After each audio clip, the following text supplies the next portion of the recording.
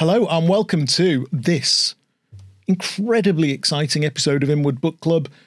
Today I am with my colleague and friend and business partner Mike Price, and we are talking about New Sales Simplified by Mike Weinberg, aren't we? This book has been recommended to me by some superb people. Over and over and over again you've had this book recommended. Alice Allegrini, who I've worked with end of last year, start of this. Alice, if you're listening, I think she's one of the best sales leaders I can remember meeting Fair for a play, long time. quite an accolade. Superb. She raved about it. She gives it to her new starters. Gareth Ainsworth, who was sales director, what was title, man in charge of A&S, he raved about it. Absolutely thought it was superb. So I'm excited to see what you think of it. I mean, I've read it and we'll go through it. I too have read it. It's a good sign that I've folded over a lot of pages. Is that how you mark the book? Yeah. I've just written on it. Yeah, I write on it as well. So it's New Sales Simplified by Mike Weinberg. Mike Weinberg. Who's, as I understand it, will also come on the show. He's got a top background as well. Seems like a top maybe guy. what we can do is just bring him on, do a little interview with him at some point in the next few weeks. Well, the people have told us and said, Mike Weinberg said he'd come on the show. They were all like, oh my God, he's like sales royalty. Oh, really? Evidently, yeah. Yeah. So we'll see, won't we? And his forward is by Anthony Anarino. Fair enough. We like, and we know as a friend of the show, we love Anthony. Exactly. So where shall we begin, Mike? Well, the first thing I underlined is in the forward. I never read the forward because I think it's dull, but I did actually read this. And the first line is a beauty. It says, "Why do salespeople fail? Is it because they don't have some key piece of technology?" I mean, what a great start. It's like the start of Hong Kong Phooey. You won't remember Hong Kong Phooey. Is it Sarge? No. No, I don't know what you're on about. But point being is we're in this world, and we read the other book by the guy that was talking about tech-powered sales. Who wrote that? An excellent author. His name will come back to me in a minute. Yeah, he wrote Combo Prospecting as well. Yeah. I thought he was a top guy. And in tech-powered sales, he was advocating the use of all the different pieces of technology, and I really swallowed that hook, line and sinker. But then we're going to go through this book in a bit more, but I think there is a reliance on people to get all the best tech, and then they complain and leave jobs when they don't have the right tech to do the job. We're hearing a lot of that from candidates. They don't have the tech. They don't have any automation software. Yeah. They've got no marketing automation. They've got no sales automation. They don't have any intent data. It's become almost... It's become an easy excuse. The new excuse. Yeah. It's this year's excuse. Yeah. Can you believe they don't have any intent data? Yeah, they don't have Pardo. Or whatever, yeah. Exactly. They're not using Outreach or Gong. So I thought that was a good start to the book. Yeah. Is it because they don't have some key piece of technology? No. And his point is salespeople fail when they can't execute the fundamentals. But everybody fails in any walk of life. If you're a football team, what do the great football teams do? The basics. 100%. They don't do anything clever. Well, you play a lot of golf, right? What's the fundamental part of golf? Set up right, keep the club face square. And look at the ball. You can do anything if you get the club face square at impact. Do whatever else you want. Well, you've seen me swing the golf club. My swing isn't particularly good, but the club face is square when it hits it. The fundamental of having the club face square at moment of impact is actually 80% of ball flight and ball trajectory. There you go. So the next bit, the introduction on page XVVVV, whatever, he goes, I love sales. I love sales, me. But I think that's a good start, isn't it? Yeah. I want to read a sales book by a person who was a salesperson and who loves the game. And he loves the game. He lives, eats and breathes it. I mean, I was a bit like, he says here, nothing energizes me more than helping salespeople improve at acquiring new customers. I wrote, whatever gets you through the night, mate. But look, having a passion is a good thing. Yeah, you'd rather take advice from somebody who's passionate about the subject area. Yeah, he's bang into it. And I think, well, fair enough. And then he says, I'm increasingly concerned by a disturbing trend. It seems fewer and fewer people who make a living in sales have a working knowledge of how to prospect for new business. And I thought, right, you got my attention here now. 100%. Because actually, I completely agree. This is a recurring theme in this book, though. What's really interesting, I'm probably a little bit early here, is we're seeing a demand from clients now for salespeople. IT market's crazy at the minute, I think. Demand's strong, but the demand is strong for a certain type of animal, and the supply of that certain type of animal is dwindling. 100%. And that animal is somebody who will find, hunt, bring, and close new deals. So can we talk about age for a minute then? Because I have this recurring theme a lot with my clients. Yep. Where the younger salespeople entering the market don't seem quite as comfortable with doing the raw basics of picking up the phone. Nope. And what we're seeing is actually I'm seeing almost a resurgence. Well, you've got two problems because you have lost a lot of over 50s from the job market, and that does include quite a few sales guys who are good guys, exactly. who've made plenty of money, who've binned it. Yeah. And then what you've got is actually, where is the experience pool in picking up the phone, dialing out fearlessly? Because what's interesting, we've got to stick to the book. We always do this with the books, don't we? But I put a post a while ago about picking up the phone. And there's loads of pompous people going, I don't pick up the phone. I'm just like, well, look at your track record. That's why your track record's bad. Yeah, the one that's bothered me is somebody who's rung me this week who we placed recently. And we placed the person in a company where I know other people in the business. Right. And I know the top salesperson in the business. And I know what the top salesperson does. Yeah. I know that top salesperson has a spreadsheet of 90 accounts that are allocated to that person. And on that spreadsheet is a tick box. Have I spoken to that person or not in each of the accounts? So each account it's just has so simple and so each elegant, account isn't it? has a breakdown of all the people and a tick box next to it in Excel because they're half decent with Excel. Yes or no? When was it last done? Right. Where am I at with that particular influencer in that account? Are they into me? Are they not? What products have I talked to them about?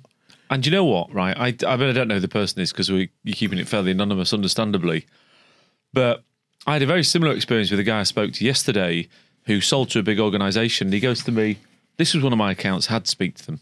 And I go, all right. And he goes, so I'd obviously sent them LinkedIn mails and emails, but they didn't reply, obviously.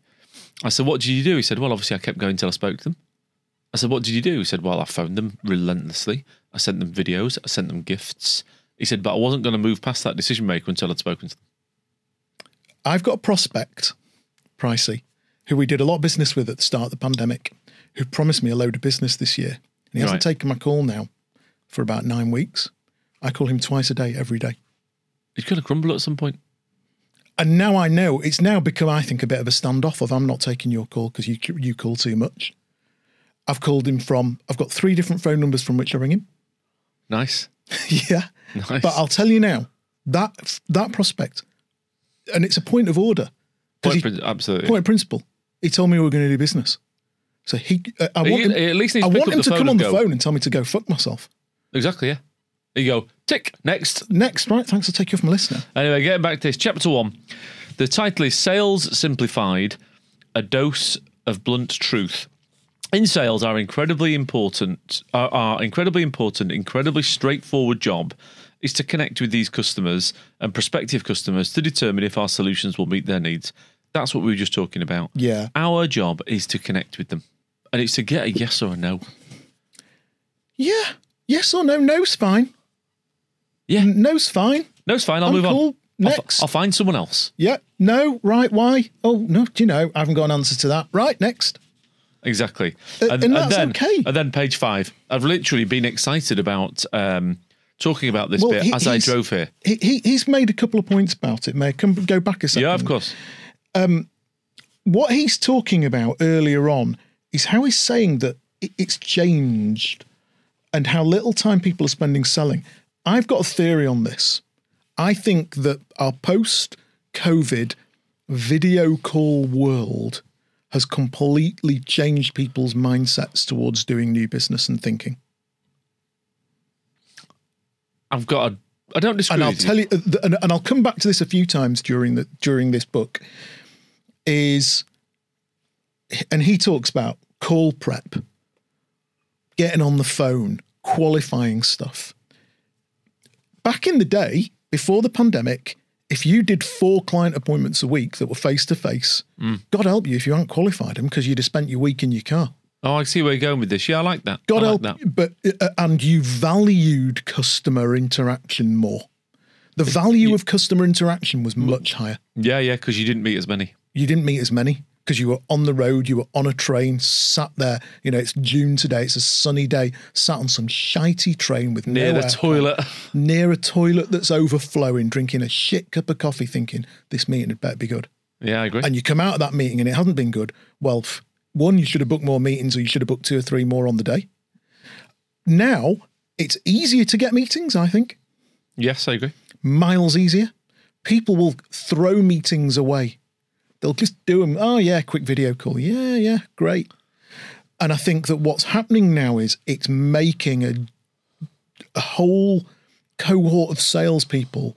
I don't want to use the word weakening.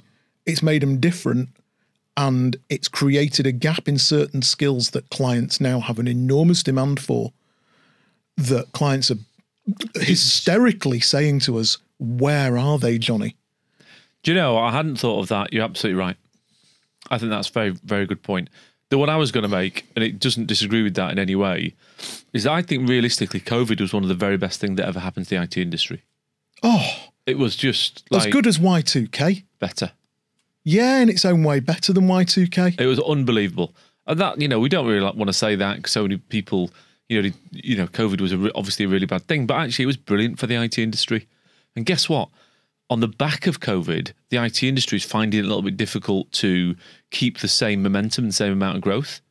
So now the sales leaders are looking at the salespeople going, well, we increased by 20% last year, we need to do 20% this year. But to get that 20%, the actions you need to take are different. Yes.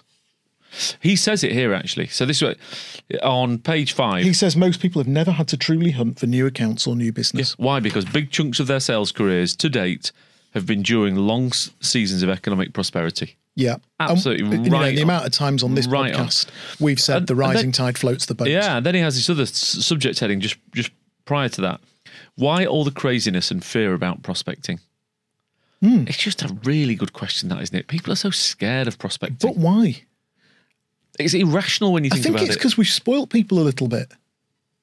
Possibly, I don't know, but it's just... I'm not, it's funny, yesterday I had a rotten day, right?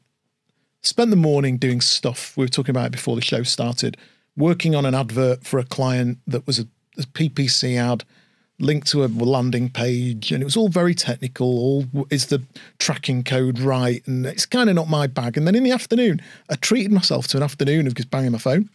So much easier, isn't it? Easiest thing to do. It's easy. Dead easy.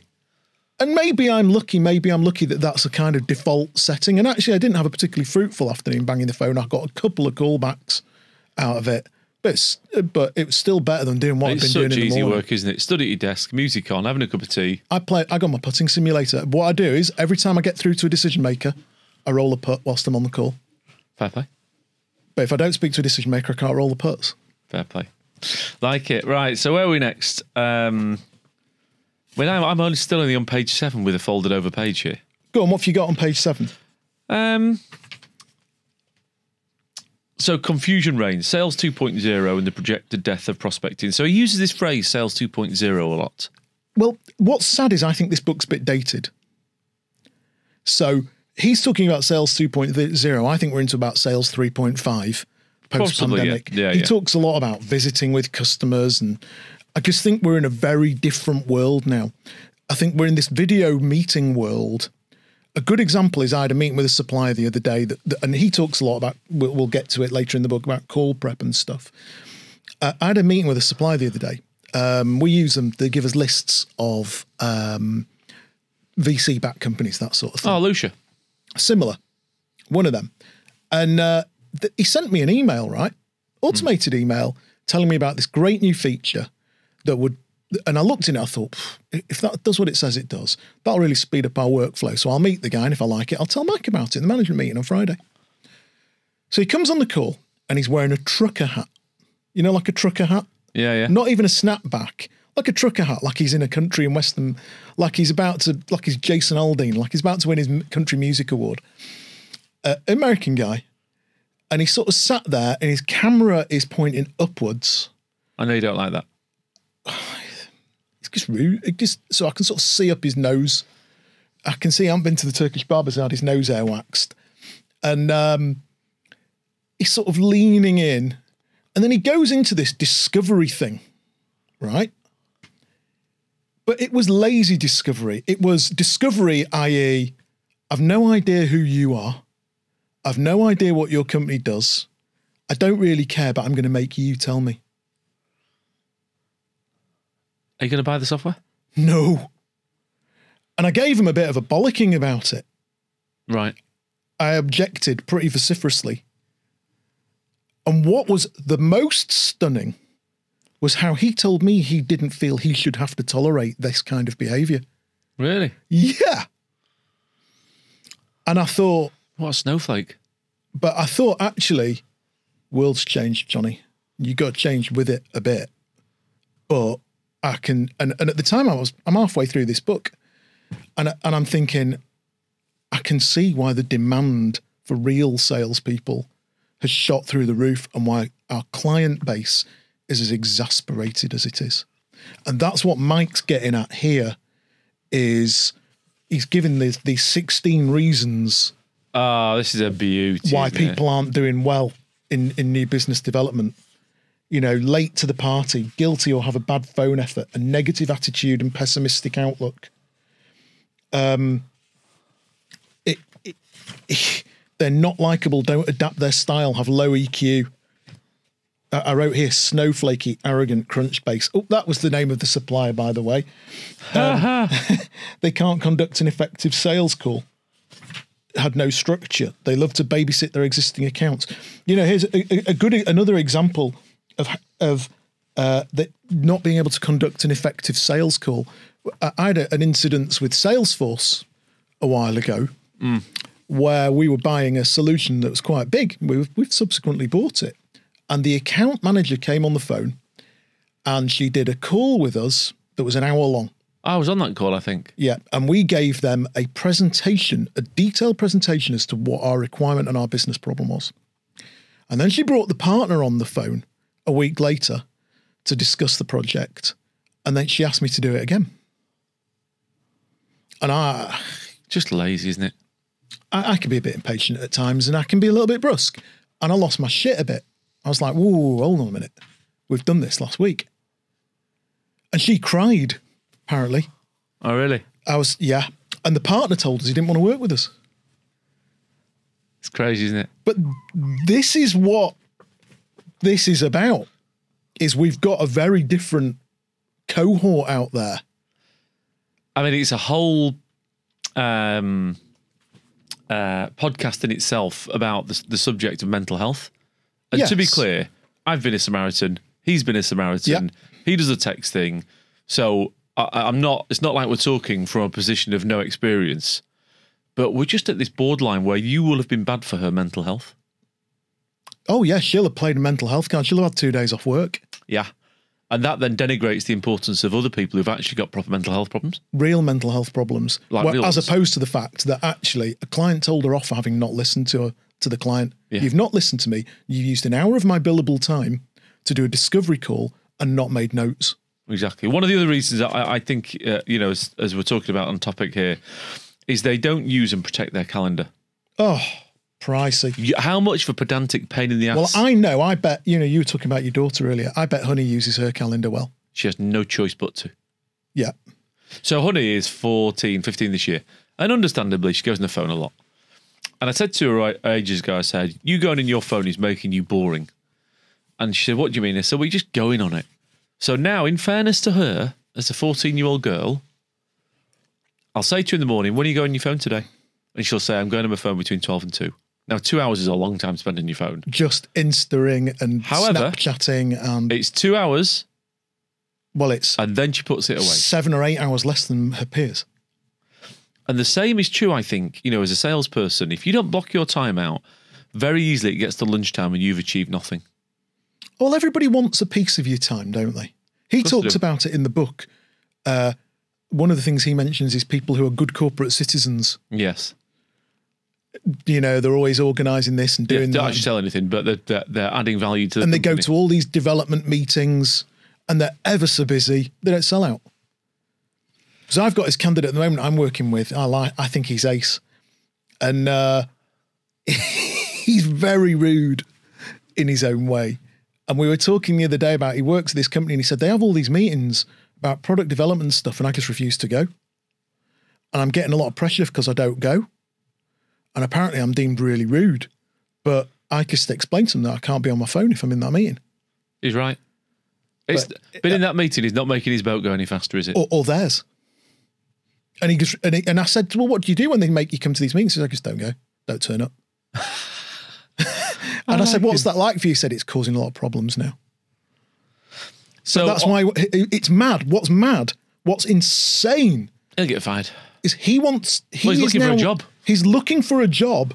Because they won't let him get on his phone. Because they won't let him do the one thing that every sales leader in England would kill to have. But in that culture, it's a team culture. It's a collaborative culture. Come to the weekly bug reporting meeting. And he's like, I'm sat in bug reporting meetings. It's mad, isn't it? Yeah. So then we're getting into chapter 3, which is the company's responsibility for sales success. Now, actually, I have a lot of time for this. I think look, it's very easy, isn't it? And let's just give a quick heads up on the chapter. So what he's saying is, sometimes he's saying it's not always the salesman's fault as to why the salespeople aren't performing. He's saying, 1, are you coaching your salespeople? 2, actually, part of this is about the CEO and the setup of the business. Is the business set up to be a successful sales machine? Well, interestingly, so here, page 32, he's put, some organisations are sales-driven and some are not. Yeah. So one of my favourite companies is A&S. Yeah. I love A&S. Doing a lot of work from right now. Exactly. They're a really good company. And now, currently, in charge of sales is Adam. Prior to that was Paul Shannon and Gaz. And Shannon was the chief exec. And actually, I'm sure you wouldn't mind me saying this if you listened, really not first and foremost a salesperson, he's techie. Is he? 100%. Didn't know that. But you didn't know that. No. Because what is A&S set up as? It's sales set up as a first. sales organisation. Sales first. Not at the cost of the client or anything like that. And you ever spoke to Shan, sometimes I go there and he'd be sat with the salespeople in the hot desking bit. It's commerce He first. valued sales. And I think we have a lot of companies, I know the one you're talking about, where they're not a sales company. No. They're a product company who happen to sell things. I see that a lot in digital healthcare. Do you? Yeah. I would say 90% of the clients I work with in the digital healthcare space. What, tech first, sales second? Are digital healthcare technology and delivery first, sales second. And which would you say are the most successful companies? The 10% that are sales focused. I mean, I knew you were going to say that, but it's inevitable, isn't it? But they are. And that's the ones that are sales operations. It's a whole nother podcast. And they're so wrapped up in talking about. There was a really great post on LinkedIn by a guy who's involved in the investment community in digital healthcare, saying, is AI really going to fix it? Is a lot of the digital healthcare technology going to fix it? And my point was, I said, they all think that they're going to change the world. These companies, they all think they're all a bit up their own arses about how much impact they're making. They literally, a lot of them think they're personally, physically saving lives. They do, literally, when you talk to them, it's nuts. But then that same passion and fervour for the kit and the tech is actually what holds the company back from its growth. Because they're so into that, we're saving lives, we're changing the human genome, we're going to make the whole world a healthier, happier place. Instead of, actually, we've got this product now, we're going to flog bloody loads of it. Is it like, for whatever reason, in too many companies, salespeople are treated like the enemy and the problem? Yes. That's what he says, I underlined it. Yeah. And it's all about the healthcare and this and that. And you see it in other companies. I'm doing a project at the moment, Mike, where I've been canvassing the Financial Times top 1,000 fastest growing companies in Europe. Okay. And we had one of our colleagues pick through it, find all the tech companies, find all the leaders. And you see a very similar fervour in those businesses where there's this sort of, we're changing the world one artificial intelligence at a time. Instead of, and you can tell that it's an engineering driven business. Yes. Set up by somebody who studied maths at a guy with a PhD, and at some point the VCs will show up, throw 30 million at it and say, right, you go sit over there and write code.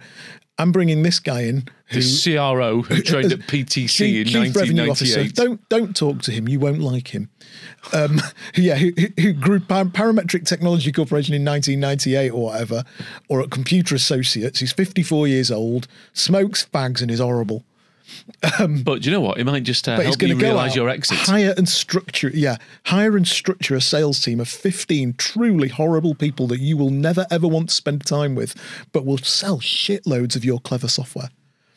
But you can see when they're just before that point, and It's they're interesting, isn't it? Yeah, I like it. He says here, a heavy service burden and the hybrid hunter-farmer sales role. yeah, you get that a lot. How often do you get candidates on the phone saying, "I'm just firefighting all day"? Yeah, or they'll sell a project and then they're part of project delivery. Yeah, I'm firefighting all day, and actually all I want to do is get on my phone, and I can't. Yeah. I can't. I'm sucked into client meetings all day. Exactly. And he makes some great points here about let the new business guys do the new business. So we got here illogical and unhelpful compensation plans. And he says, from the CFO's perspective, I get it. $1 of sales produces a certain percentage of gross profit, and there is money allocated to pay the salesperson for their selling expense. And what he's talking about here is that how there's the same value sometimes attributed to a new business win as an account management win. And I mean, he makes a good point. Personally, I think new business sellers ought to earn more than account managers. Of course they should. But how many times do you send an email and the candidate will come back going, yeah, I don't want to do new business. I'm only interested in being an account director. And I want 95k base, OTE 200. I think new business salespeople are more valuable than anybody else in an organisation, full stop. New business salespeople more valuable than anybody else in the organisation? I believe so. No new business, no business. This is going to be part of a LinkedIn post as a little micro content, isn't it, Johnny? Yeah, we'll probably make some micro content out of this. No new business equals no business. Full stop. And even if you've got a nice portfolio of existing accounts, new business equals no business, because those accounts will go. Well, no growth, is there? No. You've got no... and there's something wrong with a business that doesn't have a throughput. I agree. Now, chapter 4 disappointed me a little bit because I like a framework that I can follow. And he goes, a simple framework for developing new business. I wanted a bit more of a framework, really. Yeah. If I'm honest. I mean, I quite like it. Select your targets, create and deploy weapons, plan and execute the attack. I love this. He gives a great little story here where he talks about how he got out of direct marketing and he started in the IT industry. Yeah. And he goes, I jumped on board with a web-based learning management company that gave me a generous guarantee and a spreadsheet worth of phantom stock options. I was convinced that was it. A few years down the road, I'd be famous for delivering more new business than anyone ever dreamed. The company would get acquired, we'd all be bazillionaires, and I would ride off into the sunset in my charcoal grey over burgundy leather Porsche 911. It didn't play out quite as planned. The bubble burst, venture capital dried up, and internet startups with negative cash flow fell out of vogue. But it was still a high-paying job in an entrepreneurial company with great people. We supposedly had a powerful solution and I had a framework for finding and closing business. What could be bad? A lot. And it just made me laugh because I was like, yeah, I've heard that story before. Yeah, no, I read the same bit. So he's talking here, selecting target accounts is a rare opportunity to be strategic. Now, I'm going to tell you a theory on this. Let's hear it. So you and I have got a very fortunate situation, which is we're the only two salespeople in our business. So I don't have to argue with you about, well, that's my account. No, we never get into that. I mean, there's the odd one where we swap them where there was one the other week where I was a bit like, okay, sure, that should have been mine, but whatever. But, like literally there's 20,000 of them out there. So we're in a very different position to a lot of salespeople where they get given 80 accounts. Yeah.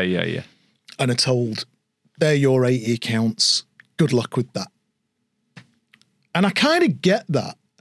But I kind of think the world's moved on a little bit in that I think the velocity with which people are selling now. And I was thinking about this the other day. I think the velocity of our jobs has increased at Pandemic increased it. At a level I never, ever thought it would be. So now we can do 6 client meetings a day.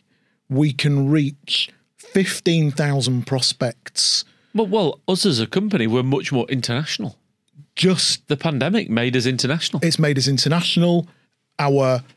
It's made our reach just wide, but in no way lesser. And I think this whole concept of, right, Mike, all you're going to do is healthcare companies in WF, BD, and YO postcodes. Yes. Which is what he's kind of advocating here. I can't see that being conventionally wise wisdom now in a world where other companies are saying, well, you're going to go after digital health companies in WF, YO, and BD. No problem. I'm going to go after those 50,000 companies, and out of those 50,000, I'm going to market the living shit out of them, and I'll probably generate 200 clicks, and I'll give those to the salespeople to chase up. Man, I do agree with you. I guess a lot of it is dependent on your solution. So if you sell, software to dentists, as an example, it's a finite market in its own right, isn't it? Yeah, it's a very finite market. But if you sell to higher education, there's 160 HE awarding bodies. There's only so many. Or if you sell to healthcare, there's only so many NHS trusts, I guess. ICBs and ICSs. Yeah. Yeah, good. I'm about 10 years out of date there. Yeah. So yeah, it's interesting. I put finite list debate. I mean, the other thing that's interesting is let's say let's say I had 100 prospects. I've got one or two options. If you only had 100 companies in the database, I can labour on those 100 prospects, and at some point I'd get into them because just force of weight, you'd get into them, wouldn't you? Or alternatively, and I think this is what Sales 2.0 is, or Sales 3.5 is I'm not going to get 100 prospects. I'm going to get 100,000 prospects. And rather than just call them 100 prospects, I'm going to market the hell out of 100,000 prospects. Yeah. I wonder what the better return is. And we have this debate about the guy who's based, who's got 17 Lamborghinis, who's a recruiter. He sends out poo cannons with 8,000 emails. And he's got Lamborghinis. He's got 17.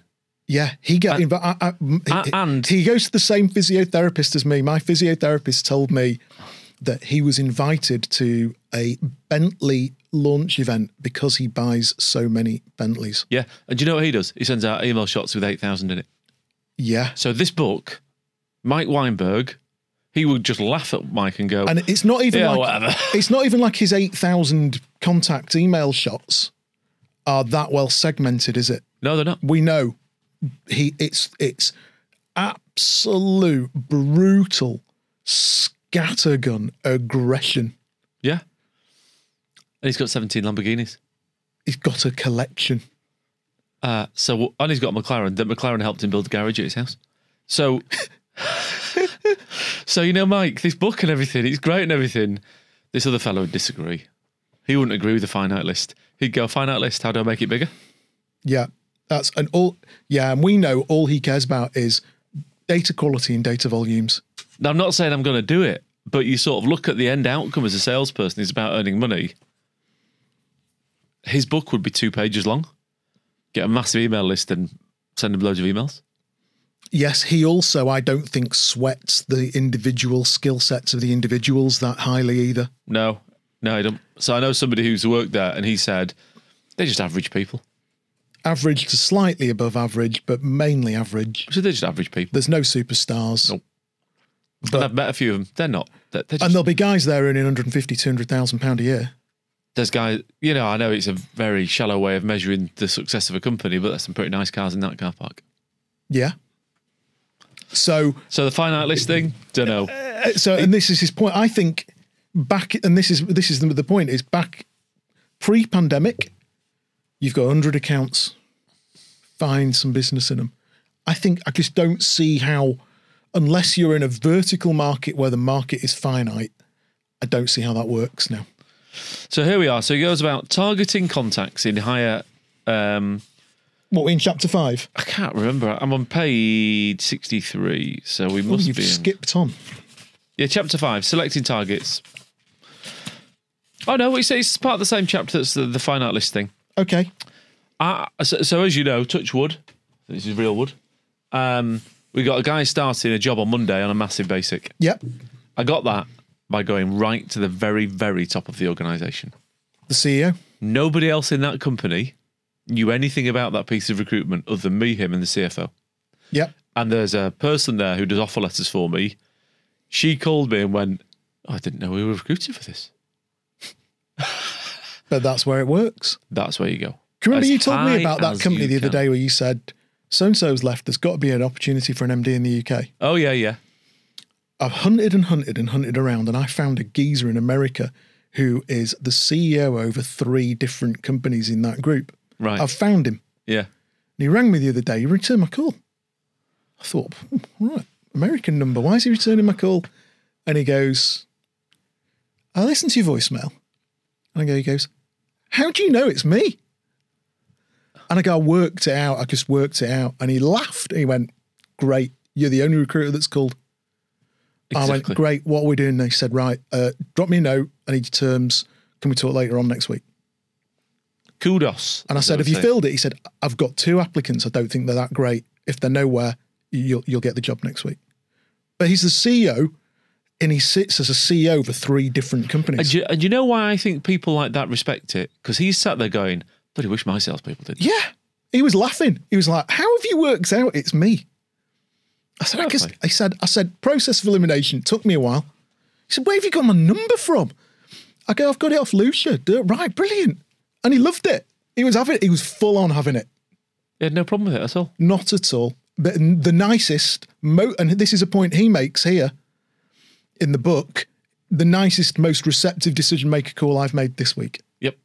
Most friendly, most positive, most appreciative of my time and his. I can't remember whether he mentions it really, but I think a lot of people get nervous about calling like the biggest people in the organisation. Easier. It's easier. They're always the nicest. Easier, always the least rude. Yeah. And he said that point. He said people get, I've got to call the CEO. Easier to call the CEO than it is to call some low-level decision maker that's going to put the phone down on you, whine, take me off your database. All that. Have their little moment of pocket Hitler power. Marshalling the weapons in your armoury, 68, 69. Right, what's he got here? Our sales The weapons. proactive telephone call. Much to the dismay of many Sales 2.0 pontificators and scared sales reps, I remain a huge fan of our old friend, the telephone. Bar none, the phone is still the most deadly and accurate weapon to score a face-to-face meeting with a target prospect. By a country mile. Yeah. By a country mile. He was always going to say that. Yeah. I thought his point about voicemail was very interesting. He said voicemail's reality. Do you leave messages? No, very rare. That instance with that CEO was a rare instance for me. I very rarely leave voicemails. Hardly ever. Very rare. I find I dial out, I put my little stroke on my 5-bar gate for the call. If it goes to voicemail, I put the phone down and I carry the call over. Yeah, me too. I very rarely leave a message. My issue with voicemails is you've shown him your hand. Yeah, they can qualify it by listening to you. Correct. Unless you've got something useful or interesting why would I want a recording saying my piece when that recording can't overcome an objection for me? 100% on the same page. Let's ignore chapter 7, unless you want to talk about chapter 7 for any reason. Your most important sales weapon. What is it? I wrote in chapter 7. Oh, your sales story. I actually quite liked a bit of this. Yeah, but I thought chapter 8 was a better... Anyway, go on. So talk to me about the sales story then. So what he says is everybody should have a little bit of an understanding of what's your pitch. What's your sales story? What's your why? I mean, I do agree with you. On chapter 8, I actually thought, I'm going to do this. Well, I've actually done it. Right, fair enough. This week, I actually made a note in my task manager, and he calls it his power statement. Yes. And he said what his point is. He said your power statement's not your scripts. You shouldn't rattle all of it off all of the time, but your power statement should form part of you and your selling operation. Yes. If a customer said to you, "Okay, why you?" You should have a very sharp. What's your answer? I say, we're the people you come to when you're frustrated with the quality of salespeople that you're hiring, and when more specifically, you realise that you need to engage with somebody who really understands your business and you want to work with some grown-ups. I like that. That's good. That's good. But I wrote that down this week after I'd read this. I put a note to do it. I mean, I'm just really arrogant, actually, to be perfectly honest, which is unlike me, as you know. But a lot of why, and this is interesting, is I think you and I are in a really interesting place with cold calling, which is we're directors of the company and we sound like directors of the company and we have that much there's a subconscious thing that nobody talks about in sales, which is a subconscious certainty. A subconscious certainty of belonging. Of belonging and projection. Yeah, why wouldn't you talk to me? Correct. You appear to be rude to me. Correct. What are you doing? So you and I are of an age and a point in life where we sound like we belong in the phone call. Yes, probably. He talks about it later in the book about how you sound. Yeah, he didn't mean it in that way, though. So we don't sound like we're making telesales calls. We're not kids on phones. No. And therefore we can hold attention a little bit more easily because we just can. How do the candidates do it though? So the other thing is, Mike, and it sounds silly, but I've noticed our social media activity over the years, even though we're not doing as much as we were, has cumulatively created a brand awareness I didn't realize it had. Oh, do you reckon? Definitely, yeah. So I would say out of 50 decision makers, I'd say 10 know who I am. That's good, isn't it? Yeah, I'd say 20% of decision makers who I've never spoken to in my life would go, I know you. You're the obnoxious guy on LinkedIn. Fair enough. And then I laugh and I go, I'm not as obnoxious as I come across, you know. And I find that, but that's not we did 3 posts last week and now everybody knows me. You and I have been at that a long, long, long time. And the sweat equity. A lot more than 10 years, 12 years, something like that. Since the beginning of, so that sweat equity of actually people kind of know. And that's weird. I like that. Yeah, I get that. So there is that in making a cold call, isn't there?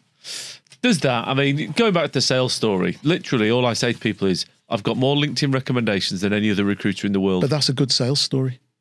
It's a pretty powerful one. I've got more LinkedIn recommendations than any other recruiter in the world. Yeah. Full stop, beat that. Then they put the phone down. I had one yesterday. Right, so, gosh, somebody's been so obnoxious I just to me on don't care, LinkedIn. though. It's like, just walked over to my putting mat. Right, it's decision maker. Hit a couple of putts. Yeah, I mean, what are they going to do? Like Jacob Spencer used to say, what are they going to do? Punch you down the phone? That was a Chris Scott thing. Was it Scotty that? We're not getting shot at in Armagh, are we? Oh, these people that are just rude to you. But bring back Chris Scott. Bring back Chris bloody Scott. Completely agree. A former Royal Marine who'd been shot at in Northern Ireland, who used to sit there cold calling relentlessly, 100+ calls a day, 25 decision makers a day off a handwritten list. And he'd go, well, you know, I'm sat here with my cup of tea in this nice office. We're not being shot at in Armagh, are we? And he was absolutely bang right. And he was absolutely right. And he'd say, what's there to complain about? I've been shot at. Well, you know, there's a building site near where I live. And it's fine when it's sunny. But in the winter when it was raining, I was sat in my office, put my radiator on, had a cup of tea. They were out there in the rain building. And this is I actually wrote at the end of reading this book that I'm going to write a book on cold calling. I'm going to write one. Maybe we'll co-write it, me and you. I'm going to swear a lot in it. And it's going to be a clarion call based on... Johnny, no one's going to read it or listen to you. They're just not. You know they're not. I think I'm just going to call the title, just pick up the fucking phone. They're not going to do that, though, are they? Let's go to chapter 9 because it says your phone is your friend. Your phone is your friend, though. The dreaded cold call. I won't even refer to it as a cold call anymore. The term causes such immediate negative and visceral reaction in most salespeople. Does it, though? Yeah. I think a lot of people hate the idea. Really do. You know, I told you that fella that rang me the other day and he was complaining about his job. Yeah. He gave me the whole, I'm an expensive resource to be banging the phone. Oh, yeah. Oh, shut up. What do you make of that? Pay me too much. You pay me too much. To try and win your business. I was polite about it. And I've been regretting having been polite about it. Do you know that? So I put this poster about cold calling ages ago. You pay me too much. This guy worked for a very big company, and his job was sort of to close big deals, but then he was pulling together lots of. So he worked for one of the big consulting companies, and he was pulling together lots of different moving parts. And he was, a bit of automation software, a bit of CRM, all the different various bits. And I didn't reply to him and say, yeah, but you're not a salesperson. Actually, what you are is an executive organizer. Yeah. Because you work for a massive consulting company that end user has got a 10-year contract with. They can't not use you. It's different. It's different. They can't not use you. And what's interesting is, we place a lot of jobs on 80, 90, 100K. So I've got one at the minute, 100K, 200K base plus stock. A lot of money. It's cool, that. It's a really cool job as well. The guy's a really nice guy. They're pre-seed A, so they've got seed, but they're pre-round A. He's a really nice, down-to-earth, middle-class man. He said, yeah, I know I'm paying 100K, Mike. I actually need someone to get business. So where do the leads come from? He went, where do you reckon? I don't know. So like 100K, right? What is that? That's $8,000 a month. £2,000 a week. Are you paid too much to pick up the phone? £400 a day. Are you paid, or £200 for the morning. Alternatively, £800 a day if you hit your target. Yeah. 800 quid a day. Yeah. Are you paid It's football money. Are you paid too much to pick up the phone? No. You're paid to get a job done. Now, if you've got some magic formula, which means you don't need to pick up the phone, then bloody fair enough. Yeah, amazing. Amazing. If you don't have to pick up the blower, all power to you. Yeah, and I'm not knocking it. But you've got to be able to demonstrate to somebody that you've got a method that beats that. And you're going to get loads of people going, well, I work in the public sector. And sort of what I'm talking about with the phone isn't necessarily just saying, hello, my name is, but what he isn't. It's about the resolution of problems. Resolution of problems within an account. Is your MO to reply on an email, or is your MO to pick up the phone and go, right, you sent me this email, can we talk about it? Just the hustle. Yeah, it's not all hello, my name. We see a lot on LinkedIn of this sort of anti-hustle culture. It's disingenuous, Johnny. I hate that. Yeah, but the clients should make their own decision to buy your solution. But this whole culture of sort of saying it, like this whole, there are influencers on LinkedIn that go on about, I get up at 5 a.m. and I'm in the gym at 5:05. Yeah, I know, yeah. I'm just going to have my avocado on toast. Yeah, but maybe they are in the gym at 5:05 and maybe they are eating avocado on toast and maybe actually some of those guys are real winners. Maybe they're the same people that were up at 5 a.m., that were on the bike at 5:15, that were on their phone at 7:30 and are going to be guys that drive Lamborghinis because actually just maybe, having that kind of hustle and that preparedness to do what others aren't, maybe actually that's kind of winning shit. Let's talk about voice and tone. What about canvas in this chapter? So your voice, tone and approach matters too. I think it's massively important that. Yes. But I'm lucky that I sound very boring when I speak to people. I wrote here, this is great, but people won't change that much. And you can't coach that. He says, the problem with most salespeople are phone is simple. They sound like salespeople. I don't think you can coach that out of people. Definitely can. Well, it can only come with experience and accomplishment. You reckon? Surely it depends on the person. I think that we all have a certain element of hardwired DNA in us around which you can and can't change a person. So like I have a golf swing that comes over the top, right? Right. And now I practice 3 times a week and I work so hard to stop that. But you're still slicing it? No, I'm not.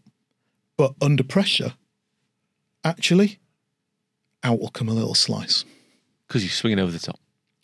And I can control it. And what I've learned is I will fight that part of my mental, physical DNA as a golfer for the rest of my golfing life. Do you know I will fight it every time I pick up a club. Do you know what somebody told me to cure that? And it's what I did actually. And then I'd draw the ball. He said, imagine you're really fat and you're just swinging around your guts. It's great. But I'll fight it. But it's in my DNA. It's hardwired in my nervous system to come over the top. I've sorted it out and I'm getting much better at golf.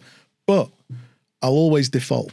Under pressure. So you're saying people will always default under pressure to their cheery, happy voice? If you're a cheery, happy, weak-minded salesperson, I can coach the living shit out of you.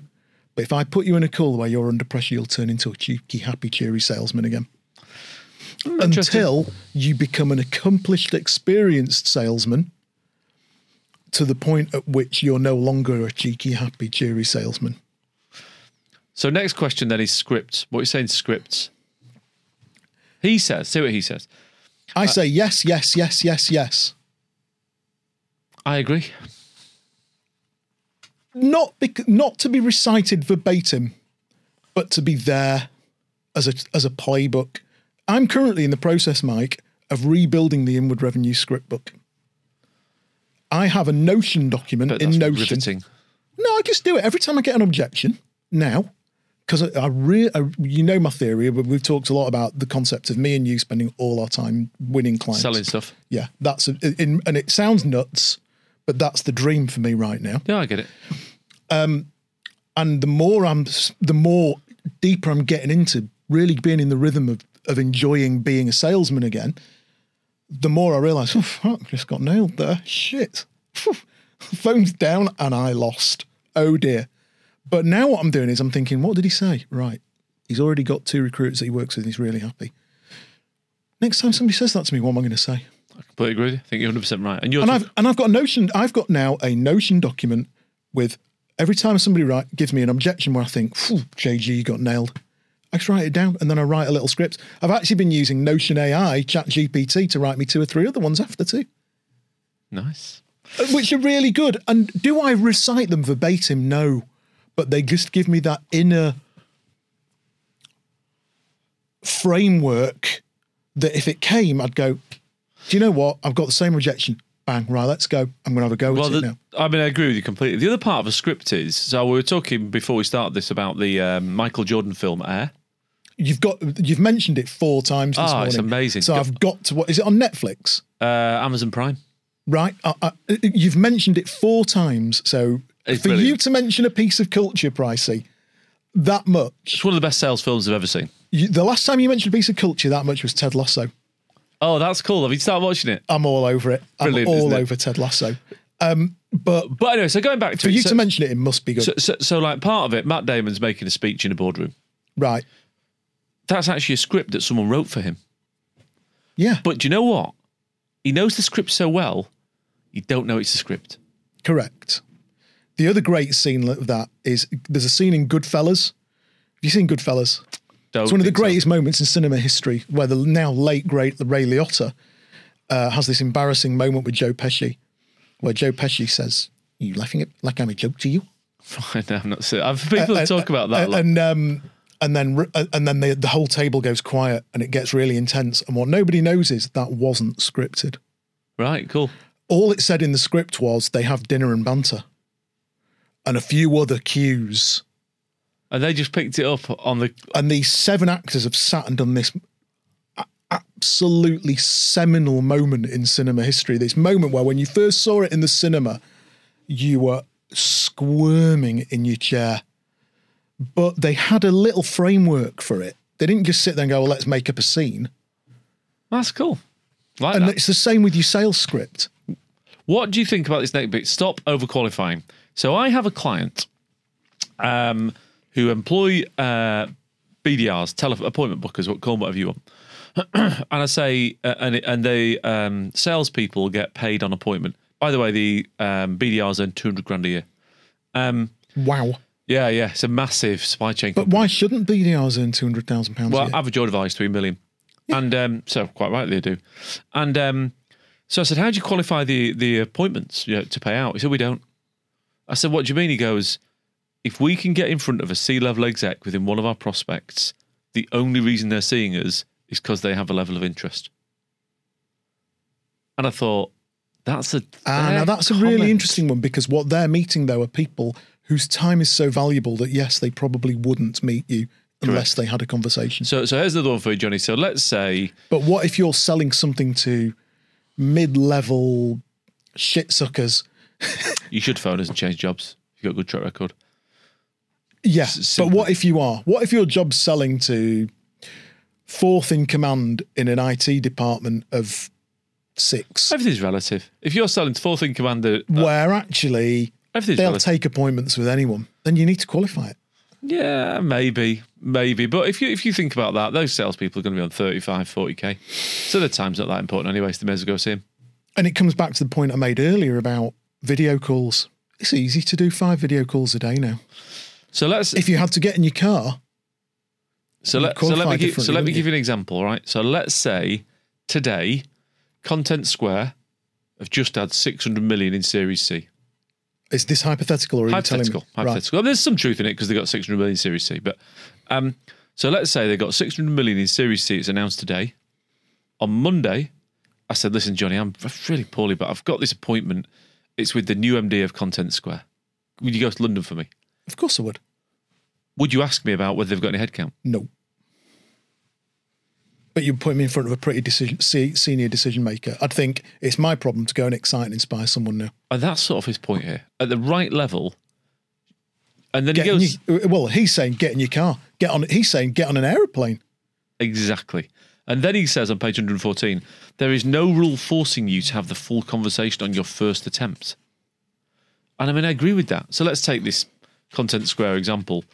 So you go to Content Square, and because I ask you to go because I'm poorly on Monday, and I speak to you Monday afternoon. I go, how's it go, Johnny? Have they got any headcount? You go, they've got no headcount, Mike. I'd go, have you wasted your time? You go, no. Because I just met the new MD of Content Square. I've got 600 million Series C. And he thinks I'm ace. I'd go if they didn't have headcount. You'd go if they didn't have headcount. You know you would. Yeah, I would, yeah. And that's his point. It would be an I would make the investment. So like Gillian sells to NHS trusts or whatever they're called I'd make now. the investment. So would Gillian go and see, I don't know what they're called, but the chief exec of an NHS trust in Brighton at 4:00 today, even though it's Isabel's birthday, 4:00 today. Who sits over a huge budget. Would you go, has he got any budget? She'd just go. You'd just go. You would. Even though it's in Brighton, it's 4:00 on a Friday. You'd just go. I don't care. I'm going. So what you're saying is, and I think this is a very valid point, and I think what Mike Weinberg's saying in the book is that actually some appointments are an investment. Yeah. They're long-term investment appointments. Because you know that guy at Content Square that I've made up? when he puts the purple circle around his name in 3 months' time, you'll be glad you met him on Monday. Well, he won't need to, will he? Because he's met me. But you'll be glad you met him on Monday. Yeah. Because you're miles ahead of everybody else. Well, that's the other point he talks about earlier on in the book. Yes. Is about being ahead of your competition by being on top of your account. There's another point here. You're not a telemarketer or unnecessary disturbance. You're an important business person who heads up a part of your company. And he was talking a little bit here about, in the statement. What page are you on? 115. I'm on 114, sorry. That's fine. But anyway, he was talking about this, the importance, and I'm completely paraphrasing him here a little bit, but the importance of your introduction using your title. That's I hate that. There's a couple of things I absolutely hated on these 2 pages. Go on then. So the first one was he starts off with, let me steal a minute is an easy phrase that I prefer to use to kickstart the call. I hate that. I know you do. There is no way on earth I would ever say to a prospect, let me steal a minute. You just start talking. You take the minute. Correct. I never ask for permission to speak. I never, ever ask for permission to speak. Although somebody we both know, who I've played a bit of golf with, is a gazillionaire. Yeah, does he ask for permission? Can you spare me 15 seconds? Well, that's the whole meant to be a pattern interrupt, isn't it? Because they can't really say, no, I haven't got 15 seconds. But he says it, yeah. Interesting. That's an interesting approach. Because his point is, they can't say no. I haven't got 15 seconds. And he says he's got a pitch that he can spew out in 15 seconds. Right, fair play. Whereas I just go, I just start. Oh, I do. If they don't want to give me permission, they'll tell me. Oh, they'll stop you, won't they? No, but maybe that's because actually the people we sell to are sales leaders. I think that does make a huge difference, yeah. A huge difference. So they're a little bit easier to work with. But I absolutely hated that. I agree with you. And then the other thing he goes, there's another one here. Hi, Fred, it's Mike Weinberg getting back to you. I'm the guy who caught you late on Tuesday trying to run out to FedEx. Pause. Let him thank you. I would never say that. Hi, I'm ringing to remind you that you already fucked me off last week. I'm ringing to remind you that you already got me off the phone rather hastily last week. Want to do it again? Why would you do that? I mean, I'm with you 100%. Why would you remind him that you were in a hurry, stressed out? Why would you take him back to that emotional point? Here we are. I don't get that. On page 134, he goes, the phases of a winning sales call. Okay. I wasn't keen on this. Where's this page? 134. Oh, we've skipped on. Oh, we can go back if you want, but What have we got? the phases of a winning sales call. Build rapport. We talked about winning with voicemail. We don't like it, do we? No. Yeah. I'm getting there. Can we go back to page 125? Yeah, 100%. Call planning. It's an So I interesting did a one. poll yesterday on the LinkedIn. It's mad LinkedIn because I didn't see that. Did you not see my poll? It's just crazy LinkedIn. The algorithm of LinkedIn's crazy. It's a bit messed up at the moment. I think they're struggling with it. No, I didn't see it. I think they're struggling to create a platform that we all want to be on. Anyway, go back to your poll. So my poll was, how much time do you spend preparing for calls? Right. Do you spend no time? Oh, I did comment on that. Do you spend 10 minutes? What was interesting was some people spend hours. I think 53% of people spend less than an hour. Now, actually, it was a bad piece of statistical research. And a market researcher would say it can't stand because nobody's ever going to say I don't do any prep in a public forum. Well, in an anonymous poll, I suspect they might It's do. not anonymous, though. You can always see who voted. Can you? Yeah. I never knew that. They're not anonymous polls. Oh, I never knew that. Yeah. So I often use the poll information as canvas material, actually. Who knew? Yeah, I often use my poll information as so if I'm taking them in a certain direction with the poll and that I look at it, I think, oh, you're a decision maker in a company, I'll put you on my list. Ah, fair enough. So anyway, the prep. What I think is really interesting is, it comes back to the point I made earlier in the recording, which is if on Monday you had to drive to St. Austell to see a client, and it's 8 hours drive to St. Austell and back in it, 16 hours in the car, I think you'd prep that meeting well. Your point you made earlier was fair. I hadn't thought about it. I liked it. I agree. You've got to prep, haven't you? Yeah. And I think that's the point he's saying is mentally, not many people are planning their sales calls anymore. I remember it got me thinking about a time when I did my first sales job at Parcelforce and he also points out that not many sales leaders get in the car and go to appointments with salespeople anymore because they don't, because they're all on video calls. It's a bit obtrusive to turn up in a video call. Mm-mm. And just culturally, how many sales, I might do a little poll on that today. How many sales leaders actually show up at meetings with their salespeople and coach their salespeople and do a meeting before the meeting that says, right, what we're going to do. So it brought me back to a memory of sitting in a Ford Mondeo on some industrial park. Sounds very glamorous. In the mid-90s with a manager saying to me, that pallet over there, Johnny, are we moving that pallet? And me going, flicking through my pad. No, we're not doing any pallet traffic. Somebody's doing pallet traffic here, Johnny. With my Pink Floyd tie and my Homer Simpson socks and my long hair. And me going, somebody is doing pallet traffic here, isn't there? He went, yeah. And he went, let's just wait here another 10 minutes. We're very early. Let's just see what happens. 10 more pallets come out. 10 pallets, all ready to go on a wagon. So that's 10 pallets today. Where are they going, Johnny? Where are those pallets going? He sounds good, this guy. Great. So what's your objective for this call now, Johnny? And me has sat there with a list of objectives. When he says that, what are you going to say, Johnny? Fair play. Yeah. I think that, and Mike Weinberg's point is, that is a horribly lost art. We don't need to do it. Don't need to do it, do they? Nah, because we've got SaaS software on a 30-day free trial. We've got SaaS software on a 30-day free trial. And on top of that, we can go on, show me what my client's IT estate looks like. And on top of that, the IT market's so hot, no one needs to care. But that mentally, and it comes back to the point we made at the start of the meeting and the point Mike Weinberg's making in the book and the reason why so many of our clients, senior level clients, love this book so much. Think about it. Who are the people who have recommended this book to us? They're all really top senior level clients It's not candidates that recommend this book. It's top sales leaders that love this book. That's a very fair point. Yeah, I agree. Why? Because they know, they read this book and they go, this is the lost art. Yeah. The lost art of standing in reception and watching what's going on. What's going on here? Chapter 10, mentally preparing for the face-to-face sales call. Which is where we've just talked about, well, he's not talking about physical preparation, he's talking about mental prep. Well, in fairness, we've covered that, so let's just move on. Yeah. 141, asking probing questions. What's the best framework to ask probing questions? Spin. 100%, so exactly what Still the best.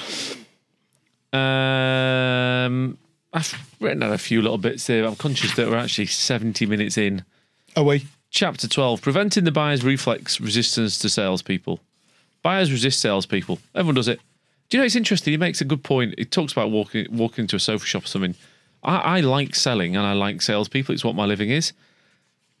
The thing that really puts me off salespeople that sell to me, you know, as a consumer, is just their initial opening all the time.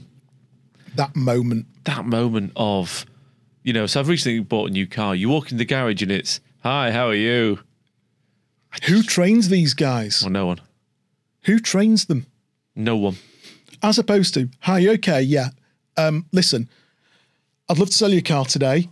If you want to talk to me about anything, I'm over there. Yeah. Have a look around. What kind of car are you looking for? I'll point you in the right direction. Yeah. I want a 4-door estate. Right. They're all over there. Just I deal with them. So a lot of that's about confidence and a certainty, isn't it? And your expectation, you have a pre-expectation of how the salesman should be as well. Because I spend my life dealing with sales guys that earn 100 grand a year. And then up comes a guy on a no basic commission only car salesman or whatever they earn. Yeah, that's very true. And you're a bit like, oh gosh, you're not like the chaps I deal with at work who are earning £200,000 a year. And then you're sat there, oh crikey, I'm not buying a sofa off you. What? Give the guy a break. He's a sofa salesman. It's a fair point, Johnny. I'll be more fair. He talks a little bit about preventing. So 157, preventing and minimising the buyer's resistance and our beliefs. I thought some nice points in here. Go on. What have you got? I just liked his points. Really, our beliefs, our sound, what we believe about our job and role as salesperson. Yeah. How we sound. Yeah. Our view of the prospect. I think our view of the prospect is very interesting. I've got a client I'm dealing with at the minute where I just think the client's a bit of an idiot. Like, they just say stupid things.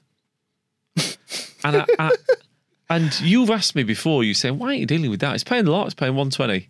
You just think the client's an idiot. Yeah, and I haven't said it in our meetings because it hadn't occurred to me, but it did occur to me when I was reading this, thinking, I know I am not dealing on that because I think the client's an idiot. I think we should bin those prospects, really. You know, where you look at them and think, you're an idiot. It's well, in our game, remember, we work no win, no fee, and we have to throw time and materials at clients.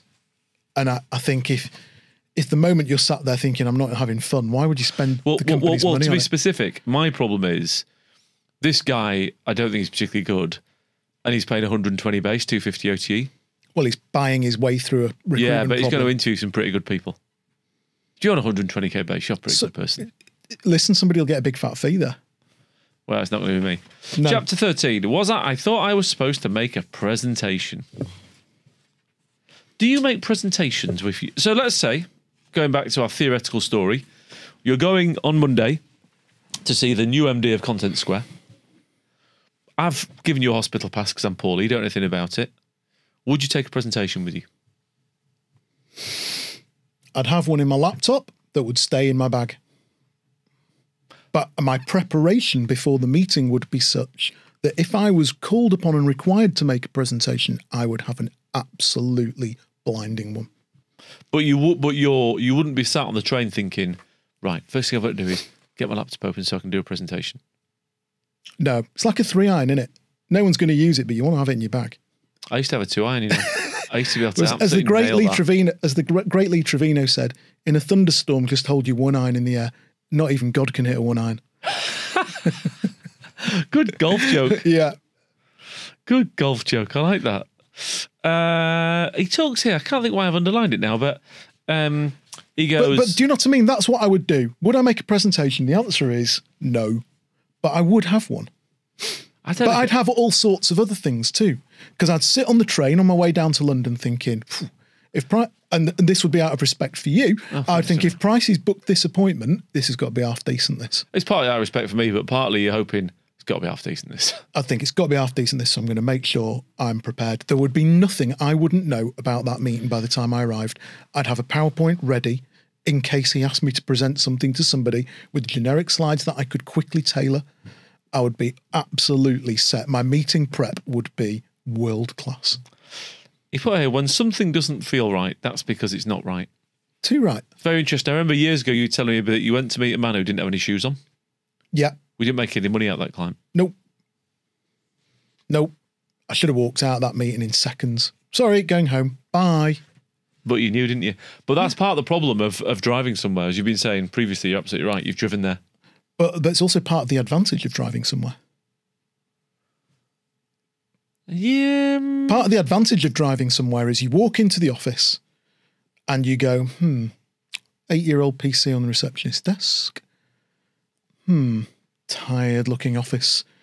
2016 ISO certificate. I know it's crass, but you turn up and go, load of rubbish cars outside. Cars in the car Office is park. dirty. Cars in the car park are a bit shit. Office is dirty. Yeah. My cup of coffee's garbage. Coffee comes in a shit cup. And this is making me sound like an absolute arsehole. But you're learning things about top companies don't do that. You're just learning things about your client site. You're not making judgments. You're just learning. You know, you're hearing people in the corridor. You walk up the stairs. There's two people bitching about the boss on the step. You're learning things. You getting in your car. You learn. You do. I agree. And you don't get that in a video call anymore. Everybody on a video call is hi. Oh look, here comes my cat. Funny. So chapter 14, planning and executing the attack. I like page 186. The maths work the math. Correct. The most top performing salespeople are the most active salespeople, particularly when it comes to developing new business. Of course they are. I think that we got into this thing of doing the 30, 60, 90 and it became very boring and we don't do it anymore. What, in interviews? Yeah. It's a while since I've had a client ask for one. Yeah, actually. It's very old fashioned, isn't it? It's a while since I've had a client ask for one. I once placed a guy who is now like Mr. Massive at a massive company. And I can remember him doing a 30, 60, 90. He'd been asked to do a 30, 60, 90. He didn't do it. What he did was he turned up with a one-page presentation that was just black and white. There was no background or anything.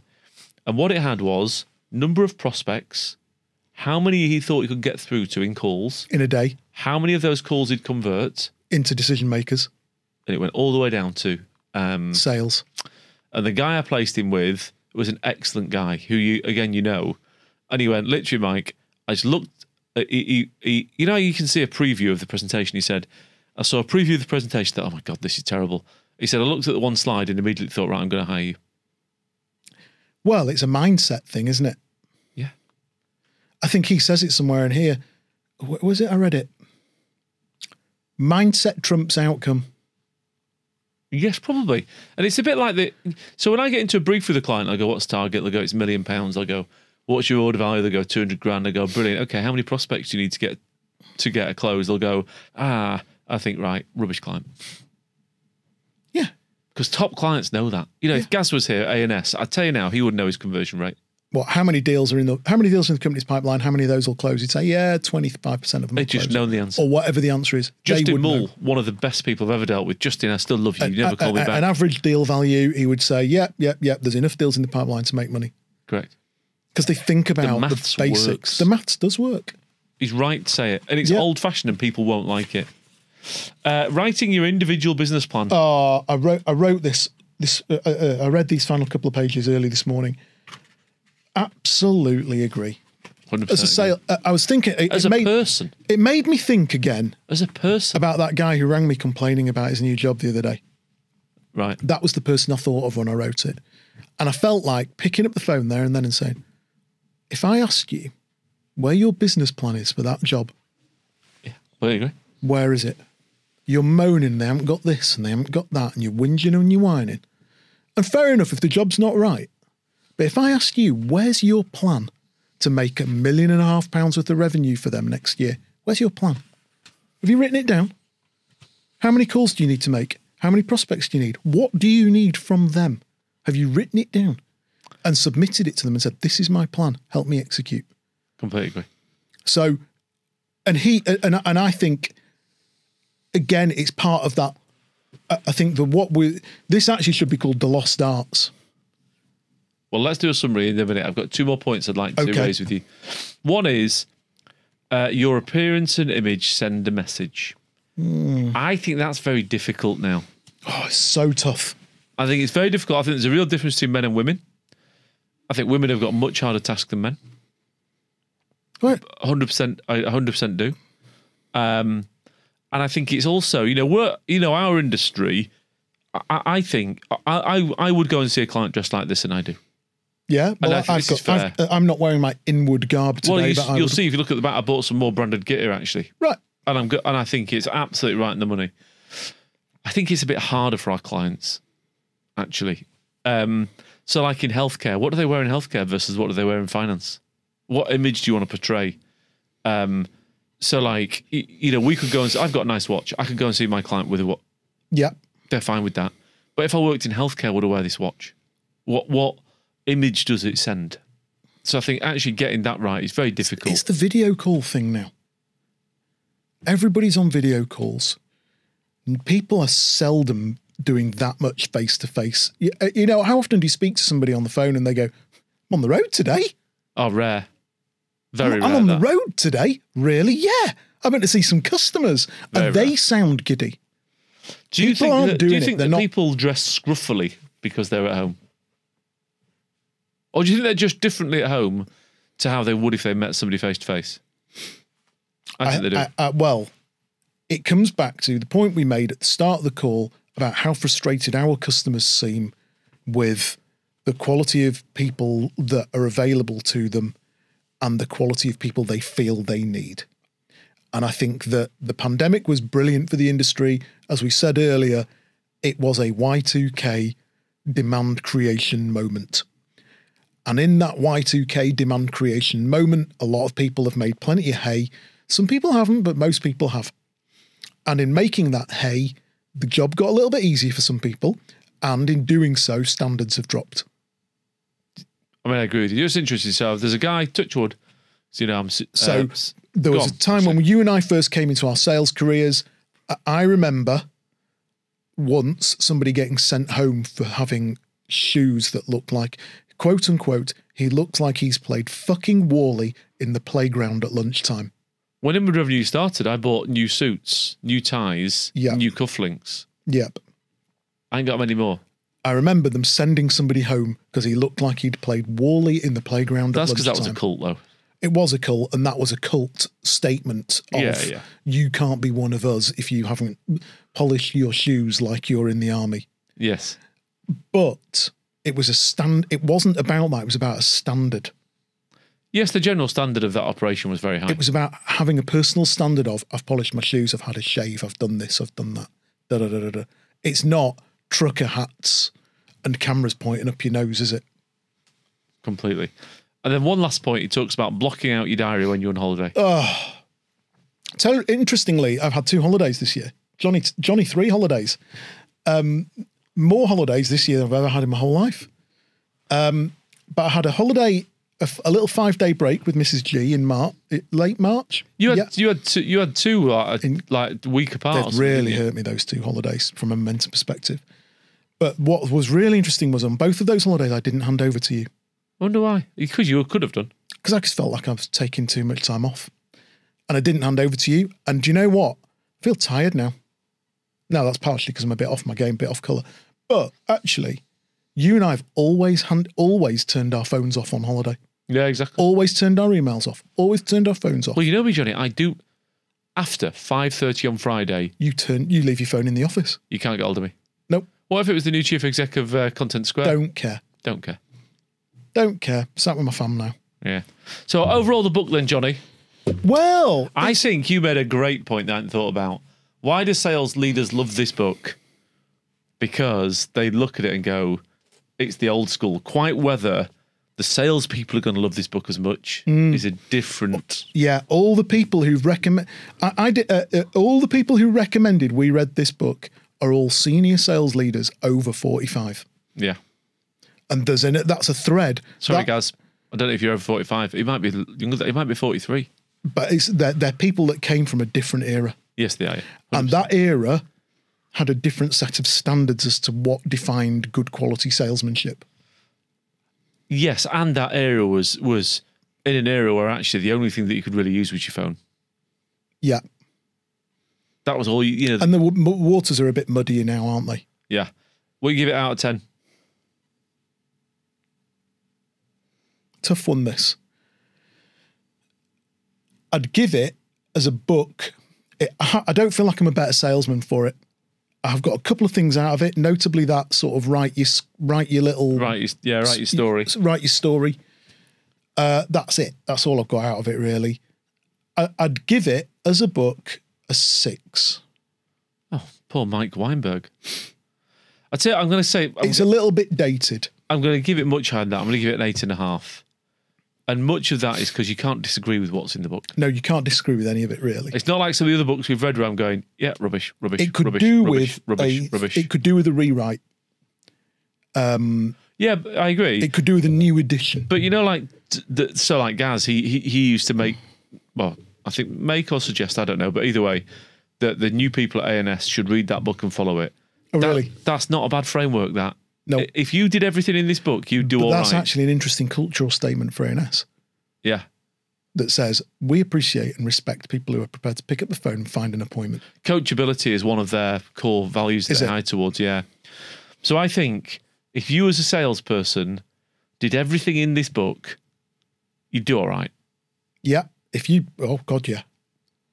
You'd do all right, wouldn't you? Yes. If you actually picked that book up, if you were struggling, if you're having a bad day and you said, right, show me the way. I'm going to start again. That's not bad. No. That's as good as out there, really, I think. Yeah, you'd do all right, I think.